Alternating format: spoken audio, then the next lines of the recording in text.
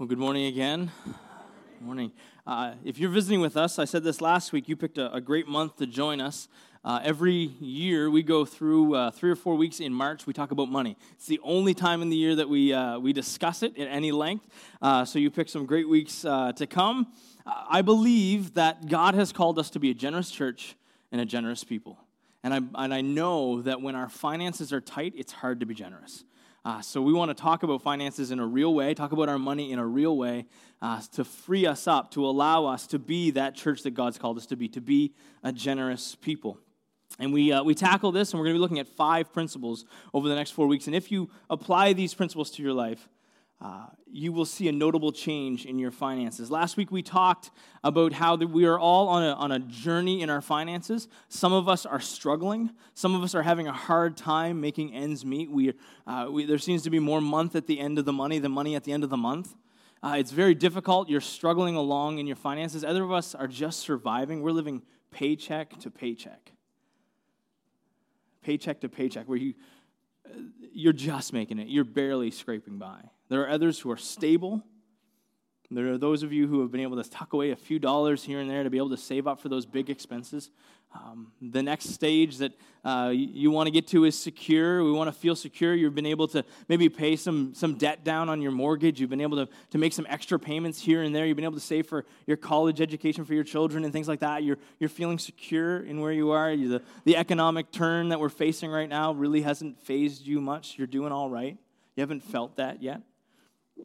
And then there are those who have surplus. God has blessed you, that you have been able to manage your finances, and God has allowed you to have a surplus of income. And usually we're trying to move through this process. There's a bit of a trajectory you're looking for, a step that you're going for. You don't want to be just struggling, and you don't want to be just surviving. You want to get to stable at the very least and secure. You want to move on through those, and that's the idea. I said last week that Marla and I started on this struggling, and there have been times where we've stepped back into the struggling, and I'm sure that if we took the time and chatted with everybody at one point and another, and it may be today, you've been on that struggling stage and that struggling step. And we want to talk about these 5 biblical principles to help us get through and deal with our finances better. Number 1, we talked about last week, we want to spend less than we earn. Difficult, but necessary. It is the foundation of what we need to be doing with our finances. We need to avoid debt, and we need to build in some margin and save. We need to set some long-term goals and give generously. These 5 principles, write them down if you need to, memorize them, impart them into your life, make them a part of who you are and what you do financially. It doesn't matter whether you make $250,000 or $25,000. Applying these principles will give you more money and more ability to use your money well. We're all cultures of our creature. I don't know if you fully understand that or get that we're influenced by our culture, that we start to do trends and address a certain way in our culture because of the way that society pushes in on us. I don't know if you've noticed that. I've now got a jean jacket on thanks to Aaron. He's trying to make me cooler. No, not really. He says I was cool already. I don't believe him at all. Anyway, but through the years, we've made some mistakes, like in the fashion area, right? Like, who's a child of the 80s? Anybody a child of the 80s? Right? Oh, yeah. Right? Those are great. We got another slide. Click. Yeah. We're going to go back and forth. Let's go back and forth on these. Look at those pants, right? And I know Blossom in the middle. I know that's a 90s, but it still felt right. And then you can, jump to the mullets. Right, and I'm gonna start wearing my sweater like that again. That's good. But we made some mistakes, right? But they didn't look like mistakes at the time, right? That was the way to do it. The big hair, the acid wash jean jackets, all of it was money. That's where it was at. But it's only looking back that we realize how silly some of those things. I know that there are some of you right now in this room who are like, I want to go back. I want to do it. I need it. You do you. It'll be great. We'll all enjoy it too. But the reality is debt without discussion, when we enter into debt without discussion, without thinking it through, and when we just jump on because culture's there, we won't realize it until afterward that it's been a big mistake.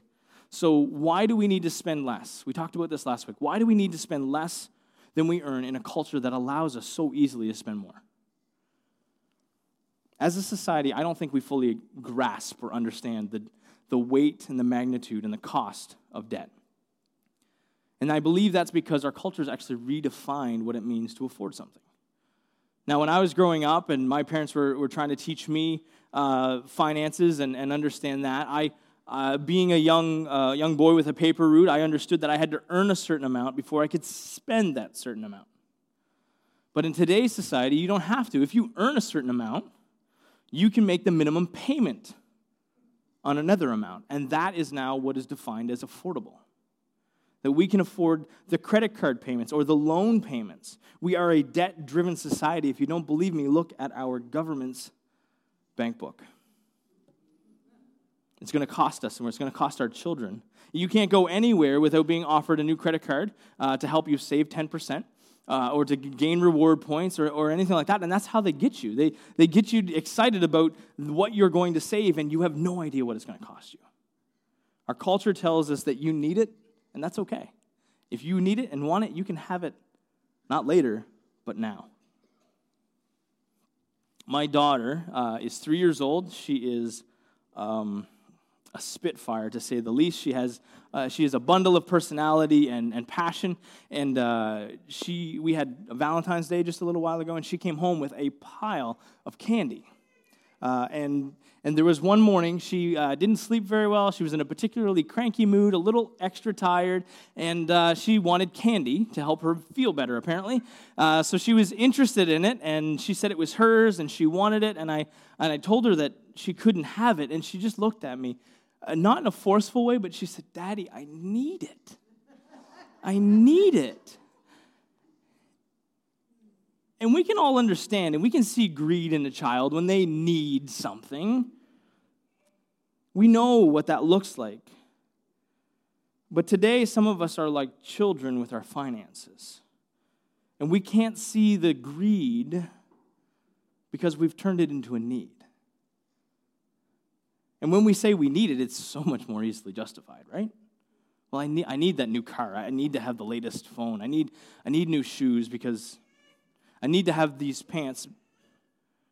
I need to have this four-wheeler or this snowmobile. Like there are things we need that we don't actually need. And greed is hard to identify because of where we live. We live in a world that has, we talked about it last week, about Instagram and Facebook and all of it. It's right in our face that we can see what everybody else has, and we want it.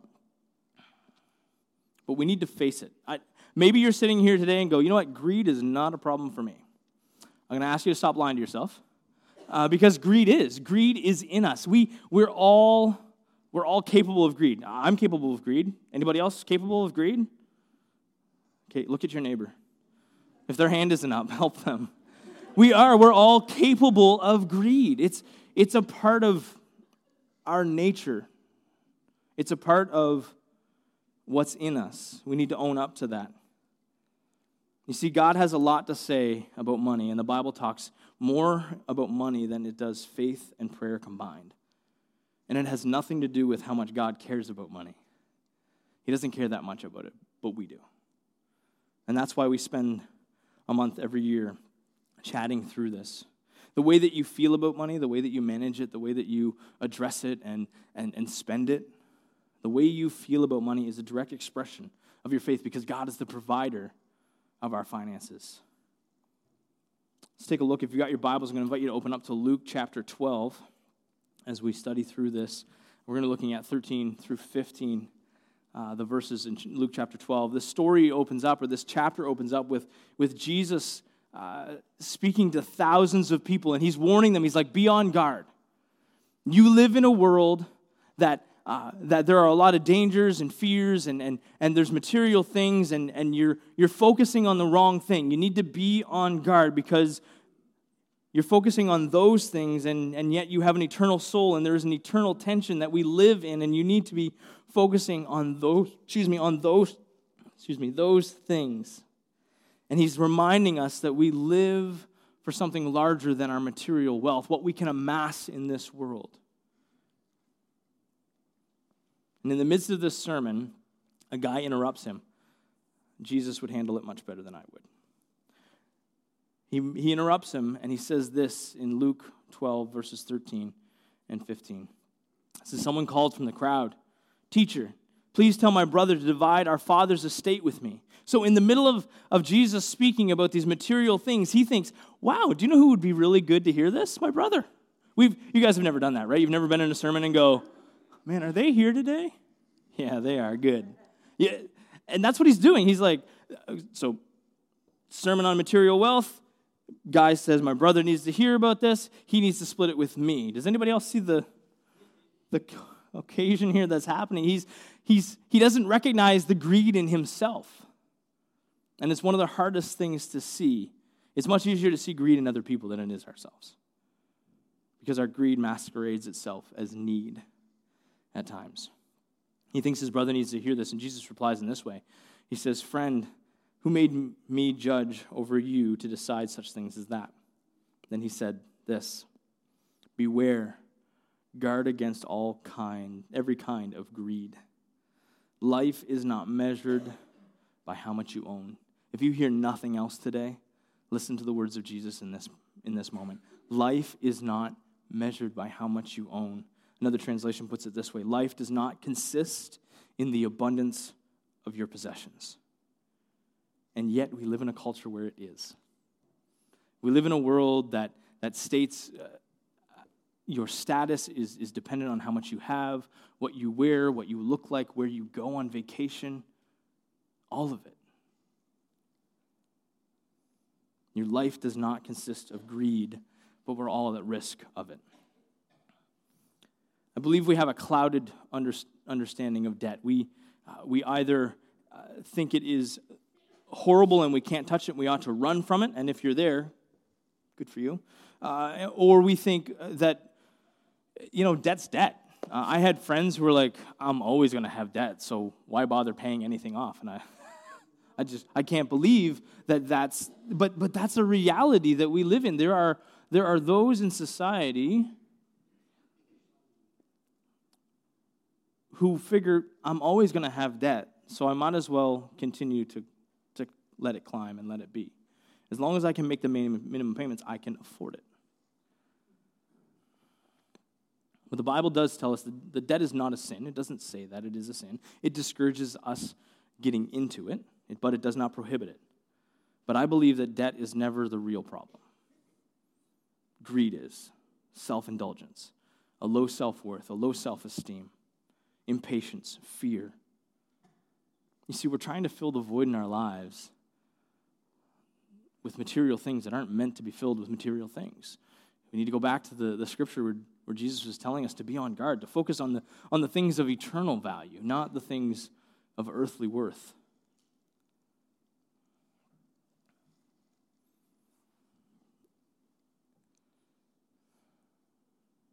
You see, debt actually has the reverse impact that most of us think that it does. We're all trying to climb that ladder, right? We're all trying to get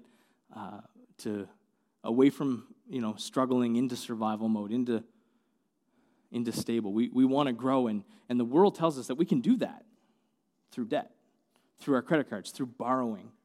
And the reality is it actually has a backwards effect on us. For example, let's say you have either a $5,000 car loan or maybe $5,000 on your credit card. You are paying interest on that loan. You may have money and the ability to buy the stuff you want, but you are now paying interest on that loan from an income you could not actually within an income that you could not actually afford the purchase you just made. So therefore, something has to change, and it most likely will be your standard of living later on. You're borrowing now, and you're mortgaging your tomorrow. You have the stuff, but in reality, the stuff actually has you. And you can't borrow your way to the next step. It's not possible in this financial journey. You will go backwards instead of forwards. By spending what you don't have today, you are essentially mortgaging your future, and it will cost you even more than if you had waited. And the world is lying to you. The world is telling you the wrong thing, and we have to conquer the lies. In order to conquer the lies, We need to protect ourselves and our finances, and we need to realize what debt is. Debt is impulsive. Debt is the result of impatience, and it will wipe out all of your savings. So how do we avoid the use of debt? First thing we need to do is we need to protect from impulse. So if debt is impulsive, we need to protect from that. We live in a world that is driven by, if I see it and I want it, I can have it now. And you need to take back control. And I'm gonna impart some wisdom on you that you have probably never even heard. So listen up. This is going to be really boring too, so listen closely. You need a budget. Amazing, right? You need a budget. That's awful to think. You need to know what you make and what you spend, and they can't contradict each other. You can't spend more than you earn. You need to budget it. It's boring. I hate doing it, but it is a necessary part of our lives. You would never run a business without a budget because you'd go under so quickly. We ought not to run our finances and our households without a budget. We can't allow our lives to be just this wonderful spending buffet that's out there. We can just take whatever we want. We can take a little bit of this and a little bit of that, and it doesn't matter how much debt we have. We have to make decisions. We have to make pre-decided decisions. That's what a budget is. A budget is just a bunch of decisions that you make in advance so you don't make the wrong decision. You need to make the decisions before all the options come in front of you and you can't handle yourself. It's like dieting or exercise. You can't just go eat what you want. It's not going to work. It's going to be counterproductive. You can't go to the buffet and have 6 or 7 plates as you go through. It's going to cost you something. Comedian Jerry Seinfeld really nails buffets in about a minute here. Give a listen. What is it about the buffet? It does fascinate me. There's something about it that breaks down the mind, reason, judgment, portion, sizes, combinations. Nobody would go into a restaurant and say to the waiter, I want a yogurt parfait, spare ribs, a waffle, 4 cookies, and an egg white omelet. People build these death row last meal wish lists. It's like a working model of all their emotional issues and personal needs, and then they can't decide when they're done, so they just start spinning like a robot vacuum with kale chips, maple bacon. They bump into the wall, muffin, muffin, muffin, muffin, muffin. They start accosting strangers. Excuse me, where did you get that? What is that? I didn't see that. That's a caramelized chicken leg. I got to try that. Give me yours. You know where they are. You can get more. Come on! He's too funny. But did you catch the line in there? The breakdown of buffets? It breaks down your mind, your reason, and your judgment. And that's what happens with our money. Some of us have no limits, and we treat our finances in this world like a spending buffet. And our debt, if we continue to do that, will balloon to the point where we are bankrupt. And you will enslave yourself financially. Proverbs 22:7 says this, just as the rich rule the poor, so the borrower is servant to the lender. I don't want to be a servant to anyone but Christ. I don't want to owe anyone but Christ. And that's a debt I could never pay. So what spending impulses are conquering you? Only you know your finances better than anybody else, and maybe you don't. But what spending impulses are conquering you? What is taking you into debt that actually can be avoided? A budget will help you avoid the debt.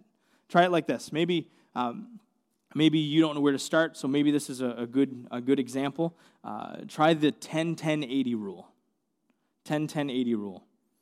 You give 10 to God, you put 10 away in savings, and you have 80% left for you to live on, your lifestyle. That's where your mortgage comes out of. That's where your clothing and your all of your fun stuff and all the bills, they all come out of the 80, but you set aside 10% for God because that's His. He owns it all. And then you set aside 10 to save so that you can afford those things that you want, or to grow your income, to be able to better your way of life. And let me tell you, if this doesn't work for you, if you can't stay within your 80, if you can't spend less than you earn, you will consume your savings.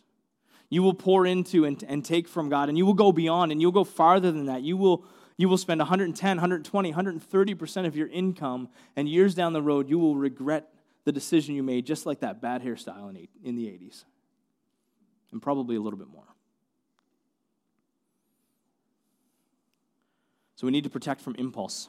We can't just do it, but we also can't have everything we want right away. We need to protect from our own impatience. There's not a lot of teaching for this part. You just need to be patient. I've got my kids. We're trying very hard to help them understand finances and the idea of patience. They want to get new video games for their Nintendo Switch or whatever, and we're saying, just save the money you earn and we'll grow that. I've got one who does really well at that. Another one is like water in his hands. He just can't hold on to the money. It just slips through his fingers. We're trying to teach them a thing called delayed gratification. You've all seen the experiment where they'll bring a child into a room and they'll sit a marshmallow in front of them, and they'll say, "We'll give you can have this one marshmallow now, or if you wait 10 minutes and I come back, you'll have 2." Are you able to control your impatience? Are you able to experience the delayed gratification? Delayed gratification is the way to protect against that. It's a process of not spending now so that you can have it later. And if you apply the 5 principles we're talking about, if you spend less than you earn, if you avoid debt, build in some margin, set some long-term goals, and give generously, you will have an easier way to do that, and you will be able to wait. So the last thing is to build savings. We need to protect our savings. We need to learn how to save. Now, being rich is not a bad thing. But getting rich quick just doesn't normally happen. It is either through you're either born into rich or you luck into it. It doesn't happen quickly. Our world has this view of get rich quick. There are books on it. There are seminars on it, and all that's happening is that person's getting rich quick. Let me say this to you: a little bit of savings over a long period of time, and you'll be all right. A little bit of savings over a long period of time, and you'll be all right. For example, if you put away $50 a week, so most of us work 40 and change in our years of employment. So if you put away $50 a week for 40 years, and you only have that at 2.5% interest, that's a pretty low percentile. You can earn higher and faster. If you're able to do that, if you're able to put away a little bit for a long time, you'll end up with, I'm waiting on my slide, $176,000 approximately. It's actually a little higher than that by the end of 40 years at $50 a week. And maybe you can't manage $50 a week. Maybe you can do more. You're only going to see that scale go up or down, but just a little bit over a long period of time, and you'll be all right. This is contrary to our society. Why on earth would you save a little bit for later when you can have everything now? That's the society we live in. They say you deserve it, you need it, and you can have it for the low payment for the rest of your life. Let me say this in wrapping up here. You need to draw lines in your life. You need to make decisions. I can't just preach on these 5 principles and all of a sudden your finances are going to be better. You need to apply them to your life. You need to draw lines in the sand to say, I will not spend more than this much of my income. I will rein in my spending. I will pull it all back. Because if you don't, someone else will come along and draw the line for you. It will get bad enough that they will take your house. They will take it. No one wants to be there, and no one ever expects to be there. But if you don't draw lines where you can survive and where you can succeed, someone else will draw the lines for you. It isn't easy, but it isn't impossible. You need to start getting rid of some of that consumer debt you're carrying, some of that credit card debt that's weighing down on you. Pay off the smallest bill first and continue to grow and put more and more down. It is not a get rich quick, it's a get rich slow. Put a little away over a long period of time, and you'll be all right. In our culture, it takes no effort absolutely no effort to go into debt. It takes years of hard work and dedication to get out of it. That's why a lot of us don't do it. That's why a lot of us will walk on and go, I'm always going to have debt. I'm always going to have some hanging over me. There's no way I'll ever be free from it, so I might as well just keep going. It's easier that way. It might be easier, but it's not better. It's not better for you. You need to spend less than you earn. You need to avoid debt, and you need to change. You need to save in order to change your financial status. And if you embrace these principles, you will see a change. You will see movement in that. And it takes accountability. You can't do it on your own. Marla and I were horrible with money before we met each other. I'm not sure what God did to us, but it's been wonderful in that respect to be able to take our finances. And we've still made mistakes. We've still made bad choices. But the bad choices aren't as painful when you've made a lot of good choices along the way. I want to encourage you to come back next week as we continue to talk about our finances so that we can be freed up, so that you can get one more stress off of your life. Let me leave you with this. Jesus teaches on generosity and money throughout the scriptures, not to get money out of your pockets. If you're hearing me as a preacher say, give to the church, do that, listen to what God has to say about money. He's not talking about generosity and teaching on generosity to get money out of your pockets. He's teaching on it, and we're teaching on it to get idols out of our hearts. The idols of greed and self, and they need to be removed. They need to be taken away so that we can be freed up. And in a generous, obedient heart, in one that follows foolishly after Christ, those can exist.